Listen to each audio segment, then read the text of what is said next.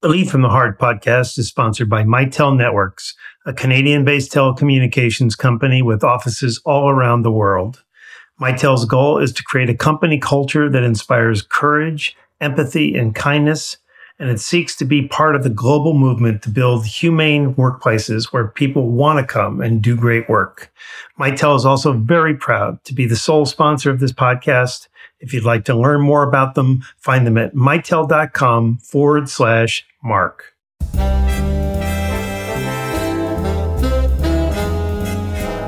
Hello, everyone. This is Mark C. Crowley, and you're listening to the Lead from the Heart podcast. As a practice, I've always wanted to introduce you to new guests every episode, and therefore to not have any guest on for a second time. Having no hard and fast rule on that, however, I intentionally invited Harvard Business School's Amy C. Edmondson to join us for a second time, and soon after, Gallup's chief scientist Jim Harter made it to the two-time club. And so today, I bring you our only third repeat guest. Dr. Marshall Goldsmith is routinely ranked as one of the top executive coaches in the world, and the Thinkers 50 group named him the #1 leadership thinker in the world twice. Former professor of management practice at the Dartmouth Tuck School of Business, he's the author or editor of 41 books, which have sold 2.5 million copies. His books, Triggers and What Got You Here Won't Get You There, have both been recognized by Amazon as being in the top 100 books ever written in their field. He's just written a new book, The Earned Life, Lose Regret, Choose Fulfillment, which just happens to be coming out today. As you'll hear me say in our conversation, while reading The Earned Life, I had the sense that Marshall's deep intention was to share some of the greatest wisdom he's acquired in over 40 years of coaching. Ideas that not only relate to elevating one's leadership effectiveness, but more specifically to elevating one's satisfaction with their entire lives. In fact, there are some ideas that he shares, like the every breath paradigm, that I honestly haven't stopped thinking about since I finished reading his book. Truth be told, Marshall is also my coach. Over a year ago, he invited me to join his 100 Coaches community, and every Monday throughout COVID, our group has been meeting via Zoom. And his motivation, as far as I'm concerned, in coaching all of us is based upon his great generosity, not to mention a desire to earn his fulfilling life. The famous writer Tom Wolfe once wrote a book called A Man in Full, and that title most especially fits Marshall. Ladies and gentlemen, I welcome back Dr. Marshall Goldsmith. Thank you for inviting me. Very happy to be here. So first of all, Marshall, congratulations on completing your book. You are a man of great discipline, a trait that I so greatly admire, as you know. And I read your book in one sitting, and it struck me very early on that while your fundamental goal in writing it was to help readers build fulfilling and purposeful lives, your book is also inherently a distillation of some of the greatest wisdom you've acquired in your life, it seemed to me, especially through your decades of experience coaching top CEOs and senior leaders. So what I'd like to do with you is call out some of what I think are your most profound ideas and have you speak to them. How's that? Sounds wonderful. All right, wonderful. Here we go. We've all made bad decisions in life, or what you call blunders, and sometimes they appear to be so great and monumental to us that we treat them as permanent impediments to our future happiness and success. But your seemingly direct advice to people with great regrets like this is to insist that they let it go, forgive themselves, and move on.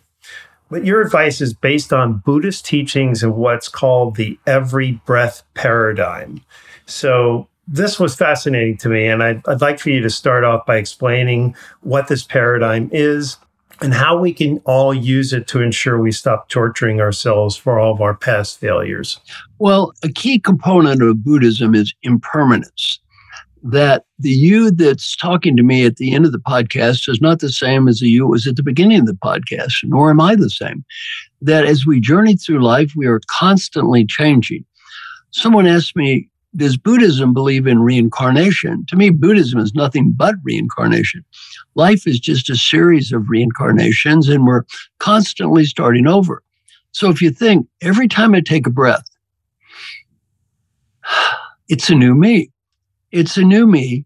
And think of the things that happened in your previous life as done by an infinite set of people called the previous yous. So I ask people, think of those previous yous. Think of all the gifts they have given the you that's listening to me right now. Think about all they've done to help people. think about how hard all of those people tried. Well, if anybody did that many nice things, what should you say to those nice people? Thank you. Thank you. Now, did they make a mistake or two? Of course. Let it go. Let it go. And don't carry it around. Don't carry it around. Carrying that anger around about our previous selves makes about as much sense as carrying our anger around about others. Why? They are who they are. One of my most popular LinkedIn posts says, forgive other people for being who they are, and forgive yourself for wishing they were someone else. I could have rewritten that and said, forgive the other versions of you for being who they were, and forgive yourself for wishing they were someone else. So I've made this big blunder and I've been beating myself over it, and I'm now taking your advice. But how do I ensure that the future me does better?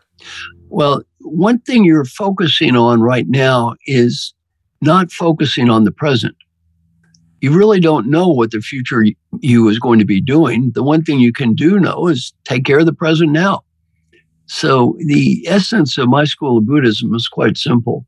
This is heaven, this is hell, this is nirvana. Buddha was brought up very rich and was kind of brought up with the idea that you will be happy and at peace if you get more. Then he lived in a bubble. He was able to sneak outside the palace 3 times. The first time he learned people get old. Second time he learned people get sick. And the third time he learned people die. He thought, well, that's no good. So he went out in the woods and he lived like a hermit and he tried to be happy with less. And you know what he found out? That did not work either. Finally, Buddha learned you can never be happy with more. You can never be happy with less. There's only one second in time you can be happy. Now, there's only one place you can ever be happy, here. For everybody listening to this, this is nirvana. Listening to 2 old guys talk. This is heaven. This is hell. Here it is. It's not out there someplace. It's all on the inside. So back to you. Who knows what you're going to do in the future? You don't have to worry about that. Forgive yourself now. I love that. It's very early on in the book, and it just struck me as being such a simple yet profound device. So thank you for that. You write that most of us at any age have rarely been challenged to identify a greater life purpose. So tell us why you believe that having a purpose is so essential and what prevents us from defining one for ourselves. And, even a big picture description of how we can go about identifying our own purpose, if you'd like to contribute that too. Well, one thing that helped me, I talk about in the book, was going to a program by Aisha Bursell, and she asked me, who are my heroes? And my heroes were very kind and generous people who were great teachers. And she said, you should be more like them. It really has helped me identify my purpose. That's a great way to look at your purpose in life. And in the book, I talk about 3 factors for a great life. Now, let me give you a qualifier. Assuming you have great relationships with people you love, and assuming that you're healthy, and assuming you have at least a middle-class income, what matters in life? Well, to me, there are only 3 things that matter. 1, you have a higher aspiration. Why are we working so hard? You need a reason why. And those are the reason why. And our aspirations are what we're becoming, and they don't have a finish line. You never reach the finish line. This is something you can strive for eternity. And the second is you have ambitions. And our ambitions are the goals that we achieve, and those are indeed time-bound. And then finally, we have our day-to-day actions. And that's as we journey through life, living in the moment, our immediate activities. So the key is an alignment to the degree that we do have a higher sense of purpose. We are achieving something that is consistent with that higher purpose, and we enjoy the journey itself, and we're engaged in the journey itself. You just won the game of life. That's about all there is to it. And there's more. I'm unaware of pretty much what it is. So that's kind of a key point in the book, is looking at those 3 factors. And it's very important to keep asking yourself, back to the aspiration question you ask, why? Why am I doing this? Why am I working? Why am I putting this effort in? Now, it's interesting because if you look at the book, most human beings in the history of the world have been focused strictly on the action phase. They had very little choice about where they lived, what they did. They were controlled. They went through life kind of stumbling through it day to day, doing what's in front of them. Nothing wrong with that. That's most of our history as a species. Some people are kind of lost in the aspiration phase in the sense that they have very lofty ideals. They don't translate them into day-to-day reality. For example, they may have lots of ideals, but they don't achieve anything to make the ideals real. Or in the case of some human service people, they love humanity. They just can't stand the real humans they interact with every day, which is very, very common. So the people I deal with, though, and the people listening to your podcast are often stuck in the ambition phase. They're achieveaholics. And one thing I do in the book that's very unusual is I talk about the problem with being excessively focused on results. And a key point of the book that's really struck a chord with so many people is this: never become ego attached to the results of what you're doing. Never make the results of what you're doing a statement of your value as a human being. Never base your happiness on the results of what you're doing. For a couple of reasons. One, it's a fool's game because two reasons. One, you don't often control the results. I mean, before we got into this podcast, you had some technical difficulties. Mm-hmm. You don't have total control over everything. Things happen out there. And number two, more important, what happens after you achieve the results? Well, how much lasting happiness does that bring? A week? A day? Not much. Look at what happens to former football players after they win the Super Bowl. Disasters, often depressed, lose all the money, get divorced. Ex-Olympic athletes, Michael Phelps did a movie about this called The Weight of Gold. After he won his 25th gold medal, he thought about killing himself. If your value as a human being is you have to beat last year and you have to achieve more and more, you've got problems. Let me give you a great case study in our LPR groups, which we can talk about later. Safi Bahcall. Now, Safi Bahcall has an IQ probably equal, Mark, to yours and mine combined. He's been on the podcast, Marshall. Mm-hmm. Yeah, so you know Safi. He's a smart guy. Genius. And a nice guy, great guy. So Safi said he really learned one thing based on all the things that I was teaching. And he thinks like a scientist. He has a PhD in physics from Stanford, started businesses, made tens of millions of dollars. He's consulted to presidents, written a best-selling book, and on and on and on. He said he finally realized something. He always found that he thought happiness was a dependent variable based on achievement. And if I achieve, I will be happy. And he finally realized that happiness was an independent variable from achievement. You can achieve a lot and be happy. You can achieve a lot and be miserable. You can achieve nothing and be happy. And you can achieve nothing and be miserable. And he said his great learning was realizing that these are independent variables and you want to achieve, and you want to be happy. But never think achievement is going to make you happy. And in Safi's case, he gave himself mediocre scores on happiness. Mm-hmm. I said to Safi, exactly how much do you have to achieve? You're a 99.999 now in terms of what you've achieved in life. Do you really think going to a 99.9999 is going to make any difference? If you're not happy at 99.9, you really think more achievement is going to matter in terms of your happiness and peace of mind? Not really. And so it was a great case study of how we fall into this trap. The great Western disease is I will be happy when, followed by get the money, get the status, get the condominium, get the degree, make this achievement. I will be happy when. That's not real. There's one type of book that always has the same ending, and they lived happily ever after. It's called a fairy tale. That's not the real world. In the real world, we constantly are reinventing our lives. We never get to a state of something where we're permanently happy and we're permanently at peace and everything is all right. Life is a constant series of re-earnings. So this idea that, don't attach yourself to the outcome comes from the Bhagavad Gita. And I'd like for you to drill down on that a little bit more and tell our listeners how you can get separated or how you can separate yourself from the determination, the focus, the goals, the wanting to achieve, and then really disconnecting from the outcome. How does one actually do that? Well, if you look at the Bhagavad Gita, which is the world's oldest poem, it has some wisdom there. It's there for a reason. In the Bhagavad Gita, the protagonist has two choices, bad and worse. And he's opining his condition, this choice is very bad and this choice is worse.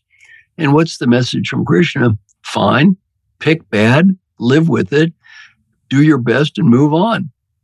Well, that's life sometimes. Sometimes we do have two choices. One's bad and one's worse. Okay, pick bad and be happy with it. It's the best you can do. All you can do at any second in time is your best. Harry Kramer's a wonderful member of our 100 coaches, and Harry was challenged. Somebody said, Harry, as a CEO, you've had to fire people. You've had to lay people off. You've had to make tough decisions. How do you sleep at night? And he said, I can always sleep. I just asked two questions. Did I do my best? And did I do what I thought was right? Well, that's all we can do at any second in time. All we can do is do your best, do what you think is right, and make peace. That doesn't mean you don't try to achieve goals. A good example, John Wooden. He was coach at UCLA when I was a student there. They won 88 games in a row when I was there. Mm-hmm. Longest win streak in history. And you know what John Wooden said? Just do your best. John Wooden said, if you do your best and you win, that's great. You do your best and you lose, that's great too. All that matters is you can only do your best. Just do that and make peace with it. Coach K at Duke, very good about separating people from the past. What does he say? If they have a bad play, they get depressed. They have a good play, they're hopping up and down. He always says one thing, next play, next play, next play. Always focus on being where you are. Just focus on being where you are. I don't think it's going to help you achieve less. Ironically, it might help you achieve more because when you focus on results, you're not doing what leads to the results. You're thinking about a future that hasn't happened yet. It's brilliant. I want to go back to purpose, and I want to go back to something you said a minute ago, which is that you were in a workshop and you were asked to write down the names of your personal heroes. And by heroes, it means people that you greatly admire for having qualities that I suppose you sought to create in yourself.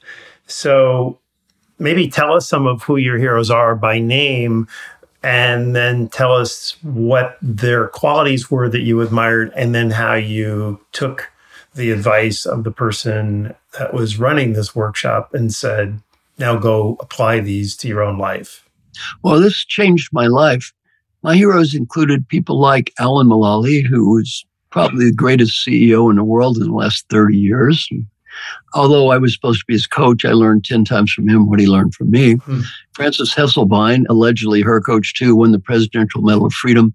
Peter Drucker said the greatest leader he's ever met. Another hero was Paul Hersey, my old mentor, Warren Bennis, Ken Blanchard, Richard Beckhart, great people in our field who always went out of their way when I was younger to be nice to me. They all had common qualities. They were all great teachers, and they were very generous people. They were great teachers and they were generous. She said, you should be more like them. I decided then to adopt 15 people to teach them all I know for free. And the only price was when they got old, they should do the same thing.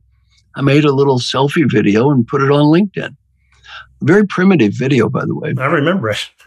It turned out to be the most popular video in the history of LinkedIn. Over 18,000 people applied to be adopted. And that led to the beginning of the 100 Coaches program, which now has about 370 people. And it's just an amazing program. And we have rules. There's no money involved. There's no guilt. There's no expectations. You can ask people for anything. If they help you, great. If they can't help you, it's fine. But there's no expectation you have to pay them back. The only expectation is just pay it forward. Do something nice for other people. Now, I'm proud to say you're a member of our fine group. What's some of your reaction to this project? You know, it was just joyful for me to read the history, because I think I've told you the story before that when I saw the video, I thought that you were going to be coaching people at maybe more of a junior level, people that would need coaching more perhaps than the people that you ended up assembling. And so when I realized what you were up to, I was like, oh, I really missed out. So as I'm reading the history, I love the fact that you were inspired by your heroes to do the very same things that they had, on some level, done for you. And that became much more joyful for me. So in other words, it's not just so much of an exercise for you as much as it's really personally fulfilling for you to sort of embody the behaviors of the people that you admire greatest. Exactly. And so the whole program is dedicated to them. I love that. And what I love about it is that, and the reason I asked you was specifically for our audience to think about who are their heroes. What are their qualities? What are their behaviors? What are their characteristics? And what can you take from them and apply in your own life? That is one of the two ideas from your book that has me thinking like minute to minute, like it's constantly going through my mind. I loved it. Marshall, another member of the Coaches 100 is somebody that I grew up in New York and admired when he played for the Jets, which is Curtis Martin. For our listeners, NFL Hall of Fame player, fourth greatest running back in the history of the game. And when he was with New England, and his coach, Bill Parcells, he made the team run the field back and forth until the whole team was exhausted. And the idea was one man was going to be left standing. And by no surprise, it was Curtis Martin. But when he did this, and he could barely walk across the field, but he wasn't going to stop until he was the last man standing, Parcells said to him, "I did this for a reason." Can you tell us a little bit more about that story? What was his reason, and what's the magic question? That's the big part of the book, and the reason was you can be more. He wanted to explain to Curtis, you can be more. And I talk about Curtis is featured in the book a couple times. I just love the guy. I mean, you've been around him. He's an amazing human being. I've learned so much from him as well. And Curtis is the one that inspired Safi to change his entire view on happiness, because he said Curtis is always happy. And he's achieved as much as I have. I want to be more like Curtis. So Curtis has just been an amazing influence to me and the people in the group. And the You Can Be More speech, I talk about that. I go through my own life. And I talk about key turning points in my life, and they frequently revolved around this You Can Be More message. When I was in high school from a math teacher, when I went to college, when I was getting my PhD, meeting Paul Hersey, just so many times in life, people told me, you can be more. And sometimes they said this, I was not doing poorly. Paul Hersey called me in, and I was making a lot of money. My clients were happy. He said, you're not going to become the person you could be. You're running around like a chicken with your head cut off. You're just selling days. You're making a lot of money and you have happy clients. You're not going to be the person you could be. You can be more. And stuff like that just changed my life. And I think it's a very, very positive and inspirational message to give people that you believe in. And the message is you can be more. So managers, leaders listening to this, they're coaching people. How do you actually use that language? Obviously, you're going to be recognizing the potential in someone, and ideally, you're going to be using it to inspire them. But is it something that you've advised managers to use with everyone, or is it a special moment? When are you applying this? I would only use it to people, one, that you think it's going to matter, and two, you really do believe they can be more, that they have really high potential that's perhaps untapped, which is not true for everybody. So I would say, who is a person you know who you really think they're not living up to the person they could be? They could be more than they are. And a person who respects you enough to listen to you. I had several people in my life that, without ever saying you could be more, implied it in such a direct way. And it's inspiring. And it, one of the things I was thinking about when I was reading it is, if you said it to somebody, could they be offended by it? And I thought, anytime I've ever been around somebody that saw potential in me and tried to express it, either directly or indirectly, I always took it as love. I always took it as somebody sees something in me and they want the best for me. And that combination is about the greatest thing you could ever have in your life. I always viewed it as a compliment. I totally agree. Marshall, you mentioned the importance of being part of a community. The fact that no man is an island and no one is truly self-made. And I'd like for you to pin down why you think community is so essential. And also, because people are working much more remotely. Obviously, a lot of people are going back to work now 2-3 days a week, but they're still working remotely. And some people, 10% of the working population is now working 100% remote. So what are your views on that and how it impacts community? Well, I think community is critically important. And over the COVID period, it really hit me. Over COVID, I worked on what's called the LPR process, or Life Plan Review. And Mark Thompson and I spent about 400 hours. We met with people every weekend. About 50 wonderful people were in this project.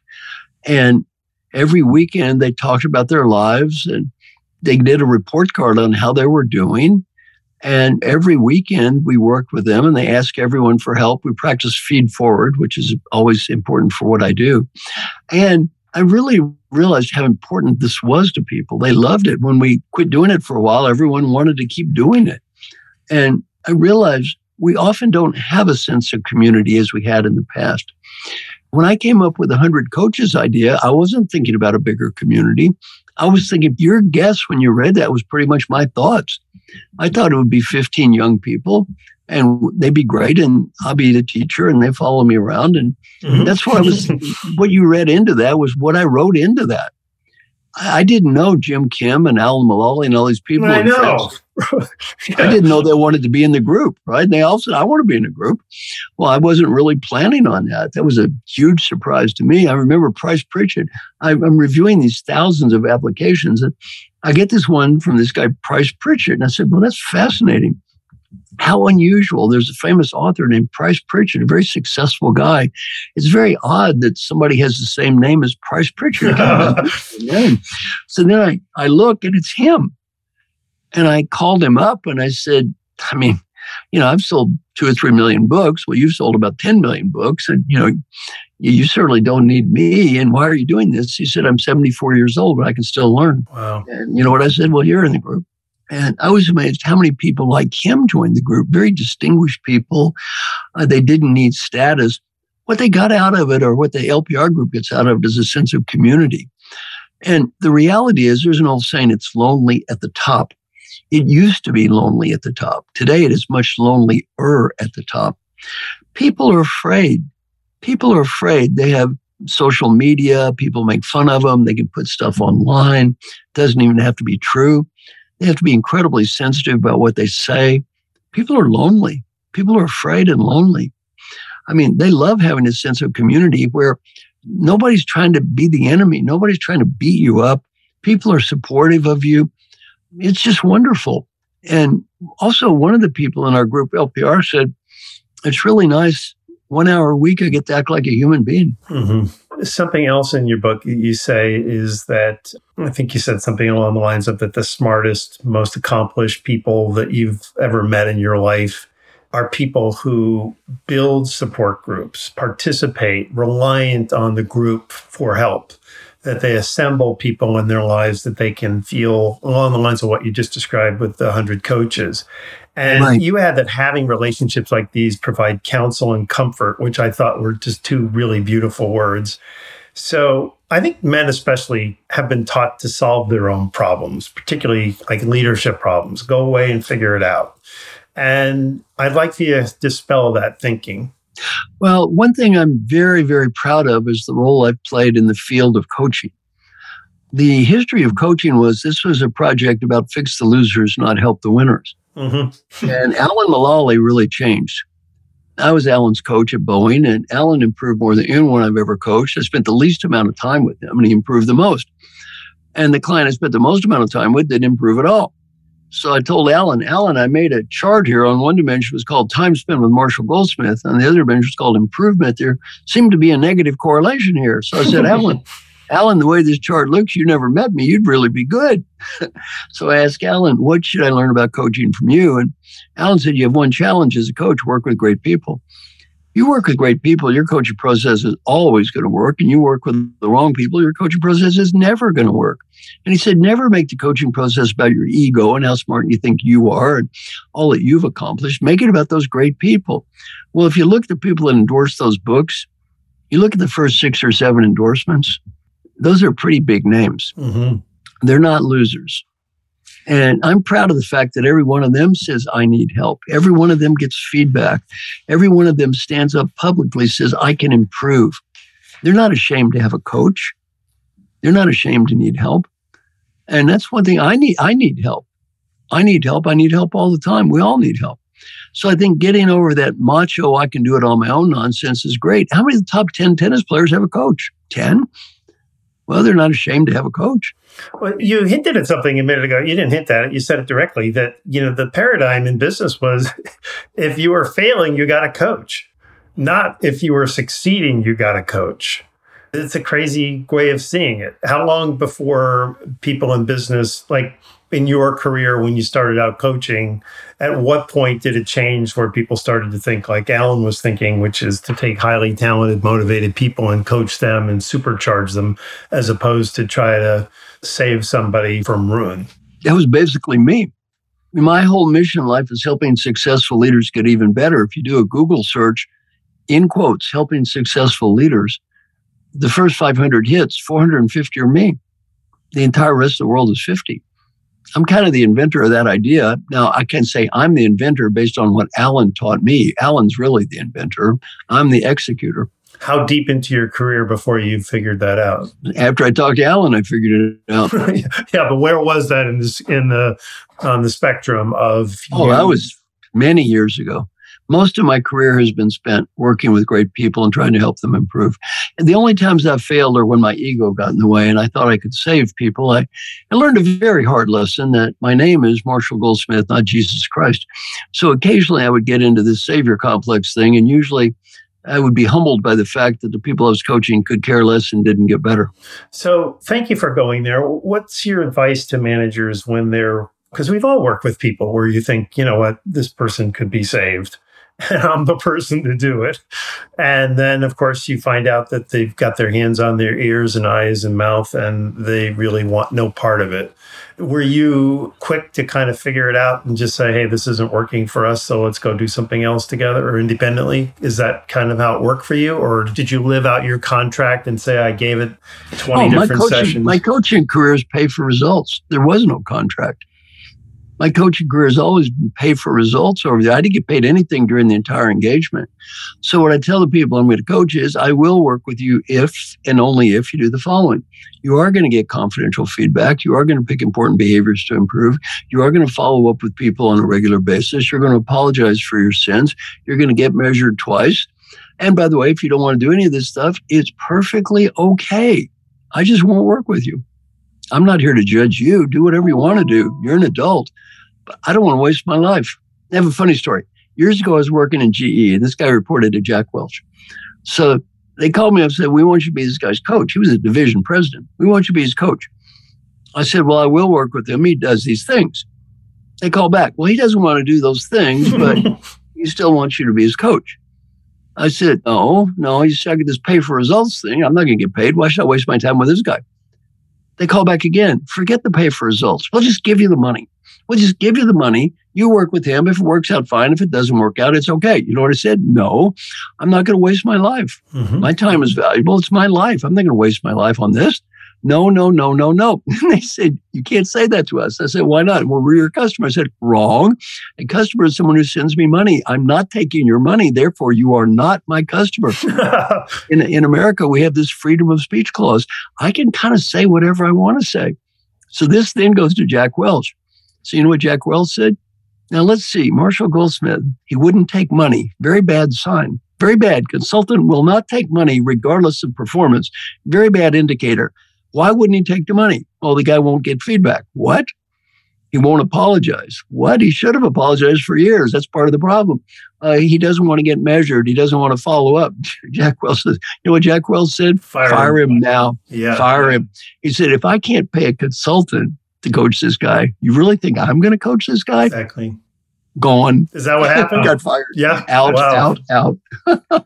Yeah. I mean, you got to meet people halfway, right? If you're not going to, and maybe it was just time for him to move on, or maybe he was just incredibly stubborn, but either way. You know what? Not my problem. Exactly. Completely right. Well done. In his book, Willpower, Roy Baumeister famously showed that the process of making choices every day represents our biggest expenditure of mental energy, and that our energy becomes depleted when we make choices. So I noticed this first with President Obama, that he only had blue and gray suits. Right. And then, of course, you have your uniform of a green polo shirt and khakis and loafers, and you wear them every day unless it's a truly formal occasion for the very same reason.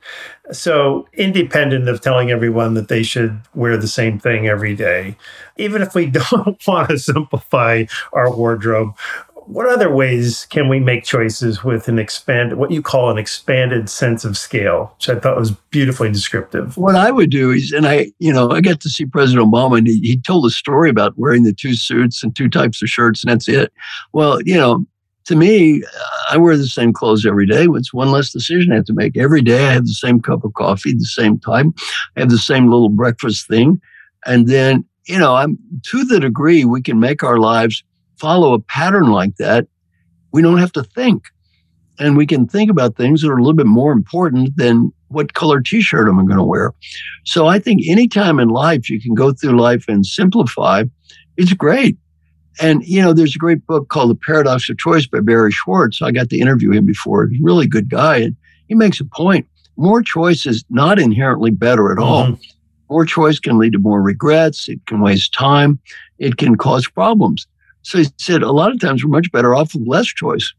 Alan Mulally is a great case study who he's a leader. He said, here's how you're going to behave. There was no choice. Option A, we agree to behave this way, or option B, work someplace else. And if you don't like it, it's all right. Work someplace else. My clients have no choice. That's it. Here's the way I coach. Do it or not. If you don't want to do it, it's fine. You mentioned Alan Mulally, who, of course, was both CEO of Boeing and Ford.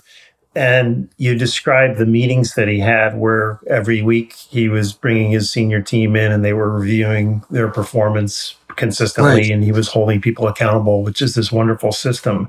But you just made me want to ask you to have a description of the culture that he created in those meetings. So this wasn't a sales meeting. What was the purpose of the environment and the agreement that they all made and how they were going to behave and treat one another? One of the rules was total transparency. They had zero transparency before, and he moved to total transparency, no punishing people for telling the truth. You don't punish the messenger. You don't make bad comments about people. You treat people with respect. This is not rocket science. This is basic good life. And every week they would meet and go through red, yellow, green. Green is I'm on plan. Yellow is I'm not on plan. I have a strategy. And red is I'm not on plan. I have no strategy.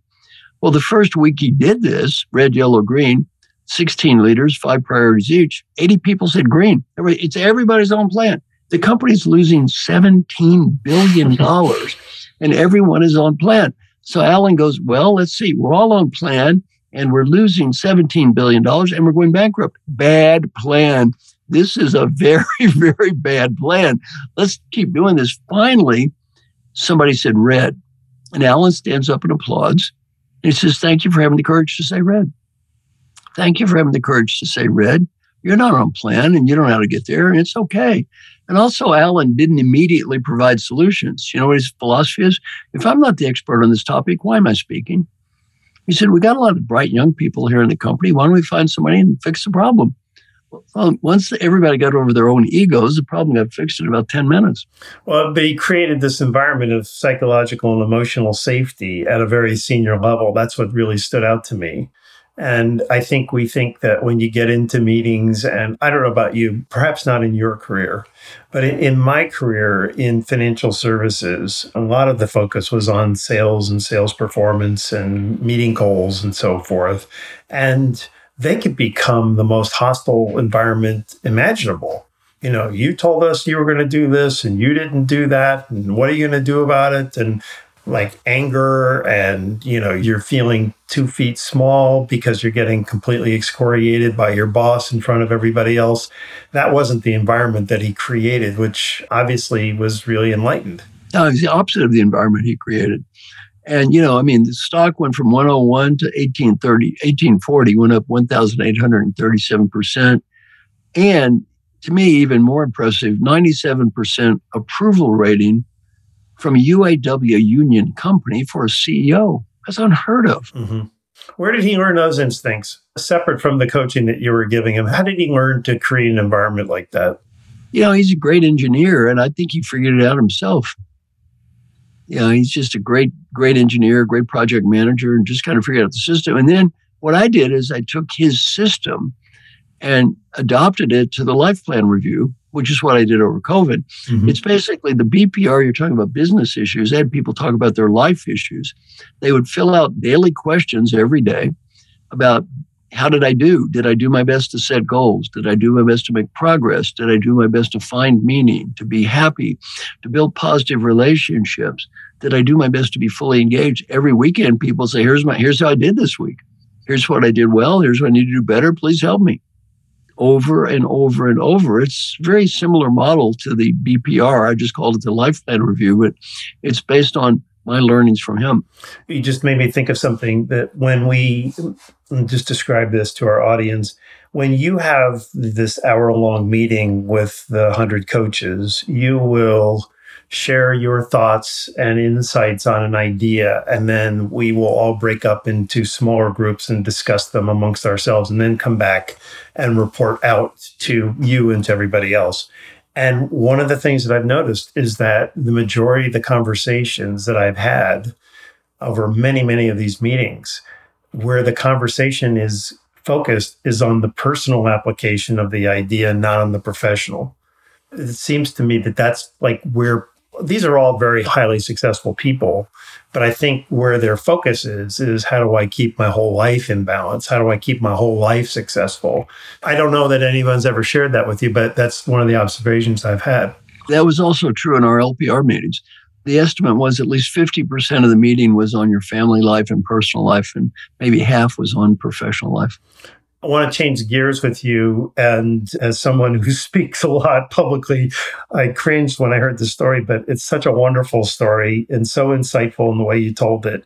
Many years ago, you were invited to speak at a dinner event for insurance companies' top executives. And as you describe them in your book, the CEO told you afterward that you offended him and pretty much everybody else in the room. That's not the outcome a speaker wants to have. And so you said the speech was a failure. And without me going into any more of the details, tell us what you think upset him, how hearing his feedback affected you. And then the best part is how you chose to respond to immediately make amends. Well, I had no bad intention. I'm not an evil person. I didn't go into the meeting to be offending people, but generally I'm very lighthearted, joking around, have a lot of fun. Well, the company had gone through some very, very serious trouble, and my behavior was completely disconnected from where the company was. And it was seen as offensive to people, and it didn't work at all. And what I did is I thought about it. I said, I'm not going to salvage this. All I can do is apologize and give the money back. So I just called him up and said, I'm sorry, there's no excuse. I didn't do my homework. And all I can do is I can't make up what I've done wrong, but at least I can give the money back. So that's what I did. The humility in that is what stood out to me, Marshall.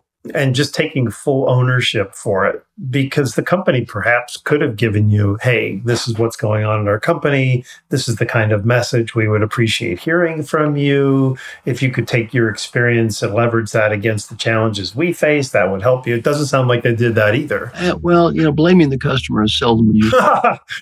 Yeah, no, I know that. But you nevertheless took full responsibility for it. And I just think it's admirable. Let me tell you, taught me about taking responsibility. It was a man back in Valley Station, Kentucky called Dennis Mudd.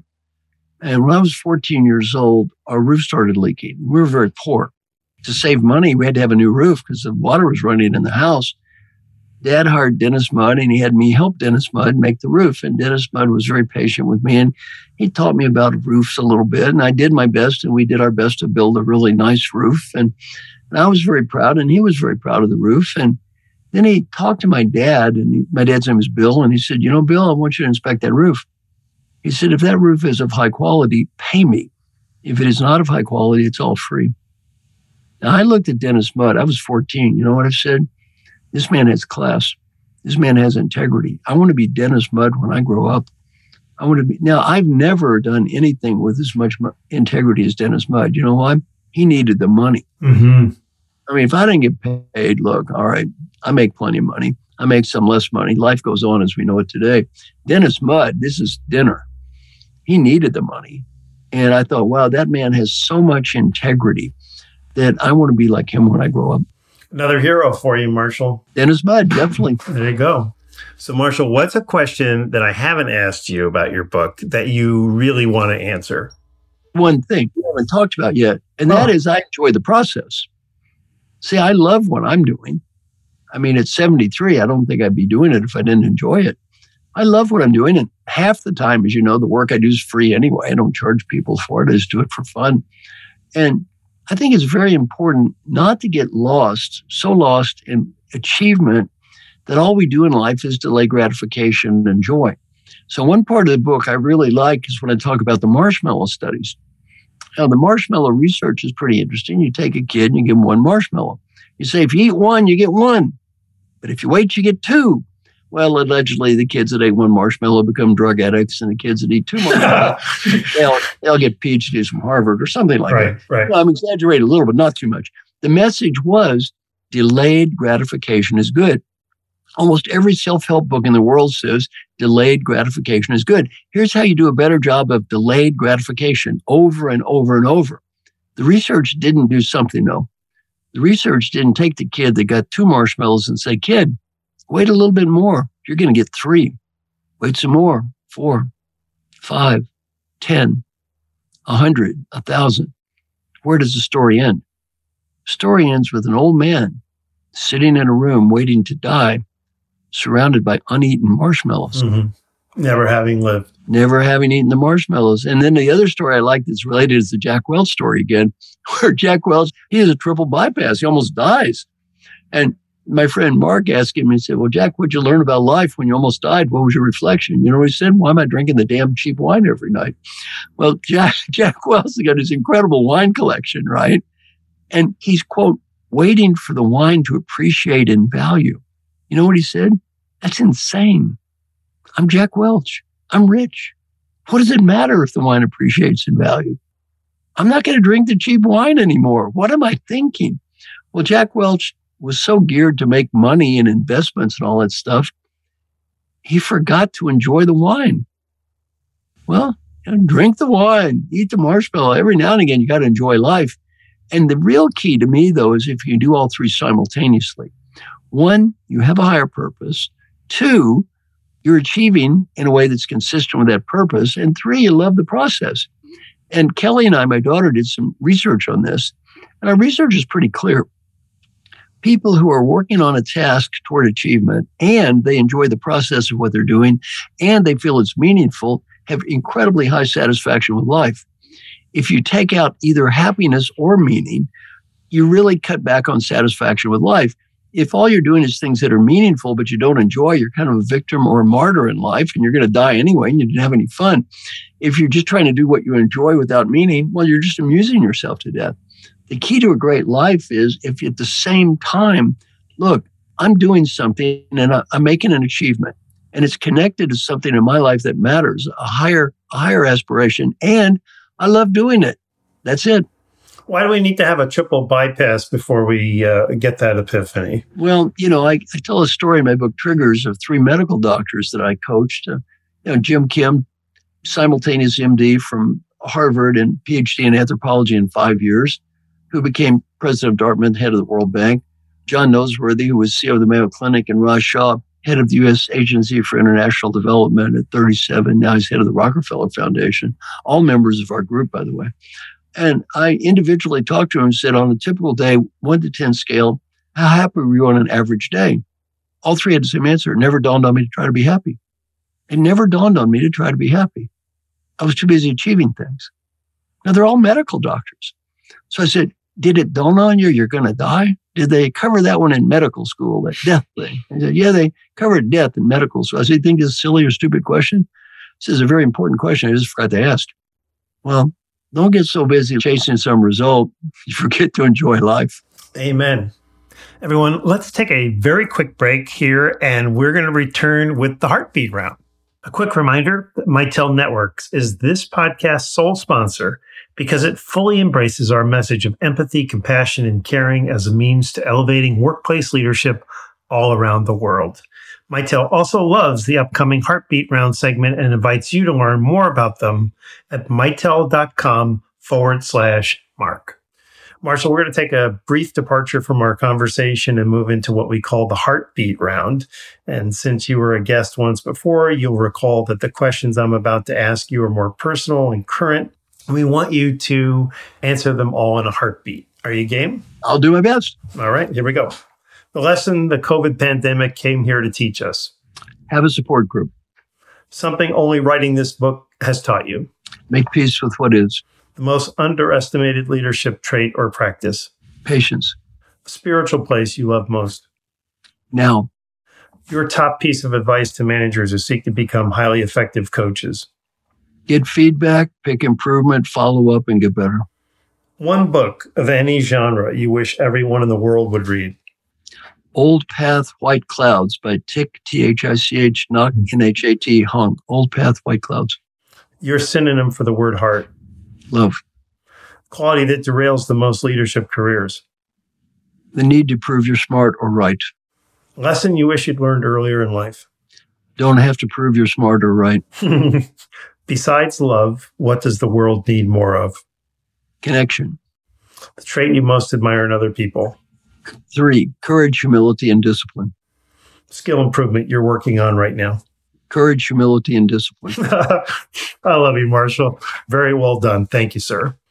All right. So before you go, you have to tell us a little bit more about the earned life and the value and even importance of striving to have an earned life. So before you go, Marshall, I want to give you the stage and just leave us with any insight from your book that you want us thinking about long after you've left the airspace. Well, I'm going to give you an insight, not from my book, but an insight in life that is the most important insight I try to share with people. And that's the best advice I can ever give you is take a deep breath. Imagine you're 95 years old and you're just getting ready to die. Right before you take that last breath, you're given a beautiful gift, the ability to go back in time and talk to the person that's listening to me right now. The ability to help that person be a better leader, more important, have a better life. What advice would the wise 95-year-old you, who knows what mattered in life and what didn't, and what was important and what wasn't, what advice would that wise old person have for the you that's listening to me right now? Just breathe. Whatever you're thinking now, do that. In terms of performance appraisal, that's the only one that will ever matter. That old person says you did the right thing, you did. That old person says you made a mistake, you did. You don't have to impress anybody else. Some friends of mine interviewed old folks who are dying, asked this question. On the personal side, 3 themes. Theme number 1, and I talk a lot about it in the book, be happy now.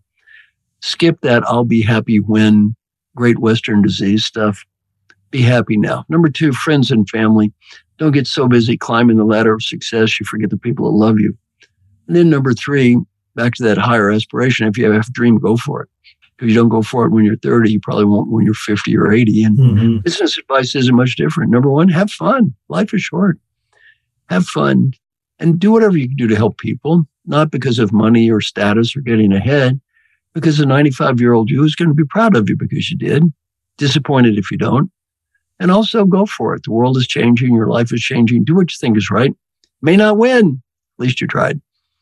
And then finally, my goal on this, our little podcast is pretty simple.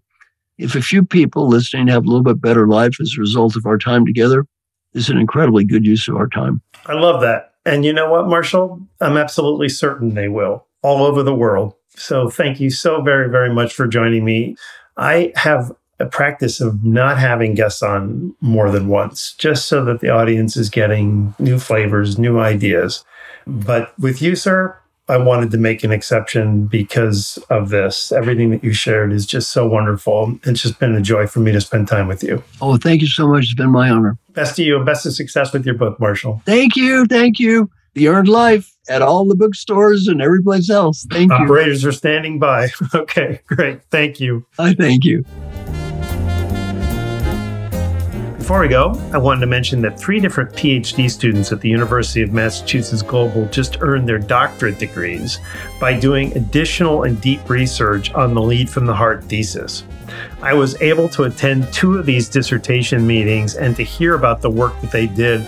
And it wasn't just a huge honor for me. It was a profound confirmation that everything we talk about on this podcast is slowly but surely manifesting in our workplaces.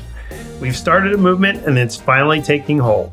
Our brilliant theme music is the jazz classic Take the A Train, written by Billy Strayhorn nearly 75 years ago and is performed by the extraordinary BBC Big Band Orchestra. As always, I want to thank my talented and wonderful team, Ken Boynton, Susan DeRoche, Randy Yant, Carrie Finnessy, and my producer, Eric Oz. And I leave you now with my 2 constant reminders. Number 1, when you lead from the heart, your people will follow. And number 2, love your people. This is Mark C. Crowley thanking you for listening and signing off for now.